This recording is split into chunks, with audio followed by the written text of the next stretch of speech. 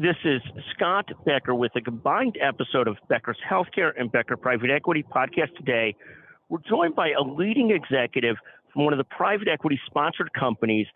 We're joined by a great CEO, Robbie Allen. He's the CEO of a company called 1GI in the GI space.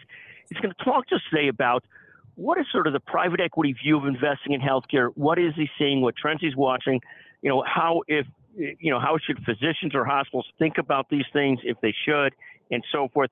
Robbie, can you take a moment and introduce yourself, and then I'll tee you up with what you're seeing in healthcare investing by private equity today.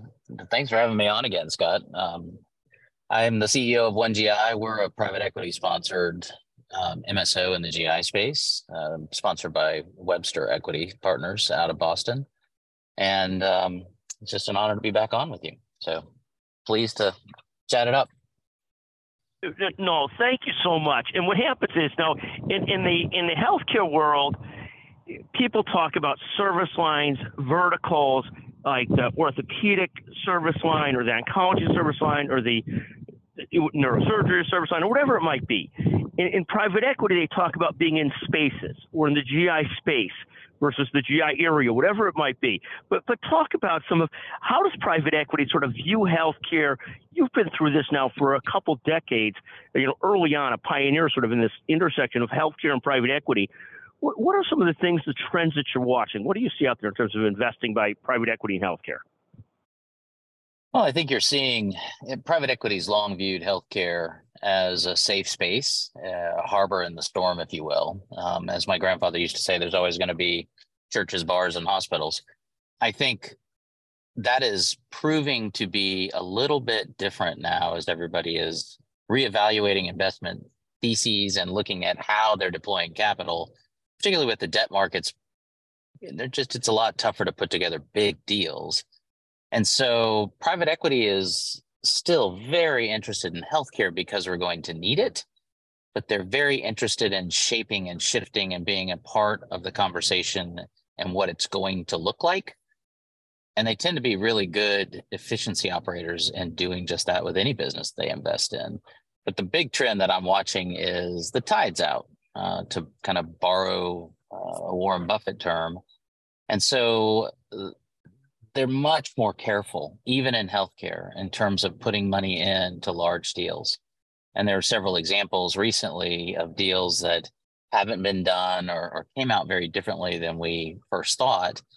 And that's largely just a function of there's not a lot of dumb capital flowing around healthcare anymore. Whereas I would argue strongly there was a lot of ill-informed, naive, dumb being a little overly pejorative, but just kind of naive capital in the space, excited to be in healthcare. Now with SOFR rates kind of approaching almost equity returns in terms of real borrowing costs, they've gotten very savvy. Fundamentals. Can you think about healthcare as a business? Are you retaining your physicians and are they happy? And when you think about the space, are you being innovative and different and sort of skating to where the puck's going to be in 5 years? Those companies are seeing robust investment activity, very robust investment activity. But take a moment on one of the things you talked about. You talked about, and I'll put it one bit of a different way. You started with the cost of debt being much higher. And when the cost of debt is much higher, I know in some of the debt that's being taken out by private equity sponsored companies, numbers are approaching 10, 12% versus 6, 7% a couple of years ago before the Fed funds rate went up so much. And that becomes a much bigger challenge when margins are tighter in healthcare. So the physician practice business, whenever I talk to a physician or a practice, their margins are just tighter, not to mention at the hospital and health system level, where margins have been so eroded the last couple of years because labor costs and the input costs are so much higher than they were, and reimbursement has not really kept up. Talk about that erosion of margins coupled with what private equity typically uses, which is a lot of debt, which makes private equity a lot more cautious about investing. Can you expound on that a little bit further? Sure. It's a great question because it's forcing kind of over-equitized transactions. When you think about this, you're deploying more equity often. And in order to get the return, what they're looking at now increasingly is does whatever we're investing in have the ability to generate return without the debt leveraging at the levels that we've previously seen it? And so what that means is, do I see that this business can be done differently? Is there digital leveraging points? Is there a patient access angle here that we can innovate across this, which is candidly can be scary in healthcare, as the only way to get those margins is by doing the business in a more innovative or different way. There's no financial engineering component that's readily available. There's no free capital. And you're right, everything costs more in healthcare right now and is not likely to decline. And so that's driving the investment decisions. It's why you're seeing so much attention being paid to businesses, for example, in the progressive outpatient space that used to rely heavily on inpatient. Think cardiology, think about the specialties that used to be very tied to a hospital architecture and asset heavy, that have more recently started looking in the PPM space, at least, at how do we do this in a more efficient, cost-effective way that's able to deliver returns that private equity is looking for without using financial engineering behind it. And talk for a moment, you don't see private equity investing in big inpatient acute care health systems and hospitals. You've seen a little bit of it, the Steward Health System, a little bit of it. There's a pipeline system out in California, but you don't see a lot of it. You see much more of that money allocated towards technology, towards outpatient facility businesses, to some of these businesses at the crossover at cardiology, orthopedics, and so forth. Do hospital system executives feel good that they're left out of this game, or is that just a sign that margins in big health systems are just challenging? Well, I would argue that they probably feel good for the wrong reasons. Private equity, historically, on the whole, taken as an industry, hasn't done a very good job, reputationally, even financially, most of the time, in the asset-heavy kind of infrastructure space of healthcare. In fact, they've made some fairly spectacular errors that have really gone poorly from a PR standpoint, from a financial standpoint. I would argue that they're happy they're left out, but the reason they're being left out should cause alarm and concern. Private equity over time is very good at focusing on the material aspects of the problem, the top three kind of priorities to fix to drive that value. And if they're not looking at you, then typically that means in your space, you're either out of that or it's completely opaque and nobody knows how to do that. I would argue in the hospital sector, that asset heavy, we built this beautiful thing with lots of assets and stuff in it, and therefore you should come to us and pay a higher rate instead of here's the value we're delivering. That piece of the equation, the hospital systems are by and large well behind the curve on, and that's going to keep investment dollars out for now. You mentioned something that I thought was a great comment about private equity, and it's the same thing of great CEOs and great leaders in health systems, great CEOs of private equity sponsored companies, and great investors, is they're really able to focus on the top two or three things that make a difference. When you look at that type of thinking, how often do you see that thinking, and how often do you see sloppiness in that approach as well, where people either don't really figure out what are the top three things they have to focus on, or can't bring the discipline to really keep focused on those? Because you mentioned that, but I see the same thing with great leaders in health systems, great leaders in businesses, like yourself, great investors.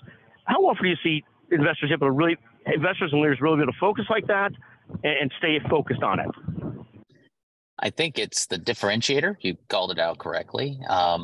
In the past, it's very easy to spot the places where that is evident and the businesses in which that's the focus, either by the investor, and generally it's everybody well aligned around those three things that drives powerful success. And you've seen it in hospital systems as well. There are several standout systems that have delivered on this value, not so much private equity backed, but I would call it rarer than it should be. And I think the last 50 years, that's simply been a function of it was easy to manufacture money in a return, either real or imagined, in almost every area of medicine except the hospital space. And so that leads to a certain sloppiness of discipline. And I think what you're seeing now, now that the tide has definitely moved out, those companies are rising to the top really quickly. And so as you look at the discipline behind the private equity funds that are really good at this, and there are plenty that are excellent at this, they're rising up, and it's much easier to spot who good partners are. Physicians often like to kind of be a bit negative around private equity, and there are plenty of private equity funds that I would join them in saying I would probably not partner with them. And that leaves out the other side of the equation that you're pointing out. There are a lot of them that are really good at bringing the focus and the discipline to improve a business for everybody in it, all the stakeholders. Thank you very, very much. No, I love that. I serve on a couple boards, and periodically I see leadership that is so clear about what has to be done to be great in whatever it might be. And I love that thinking, and I see it from great system CEOs, Johnny Spiso of UCLA Health, my goodness, who is always so good about saying our first focus is safety and quality and just doing great by patients. And our next focus is great physicians. That clarity of what do we have to be great at, what do we have to do, is so becoming and so wonderful in leadership.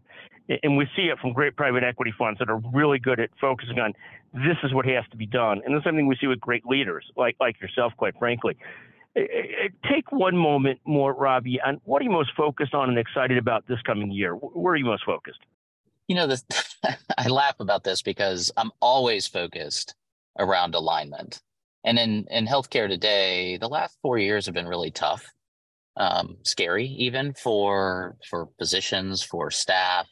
There's a lot of upheaval, a lot of change, and change, even when it's good, causes a lot of just uncertainty and doubt, fear. So I'm always focused on alignment, but my top focus this year is our people. It includes our physicians, but it's our people. At every business, they're the powering device that makes all of this stuff work.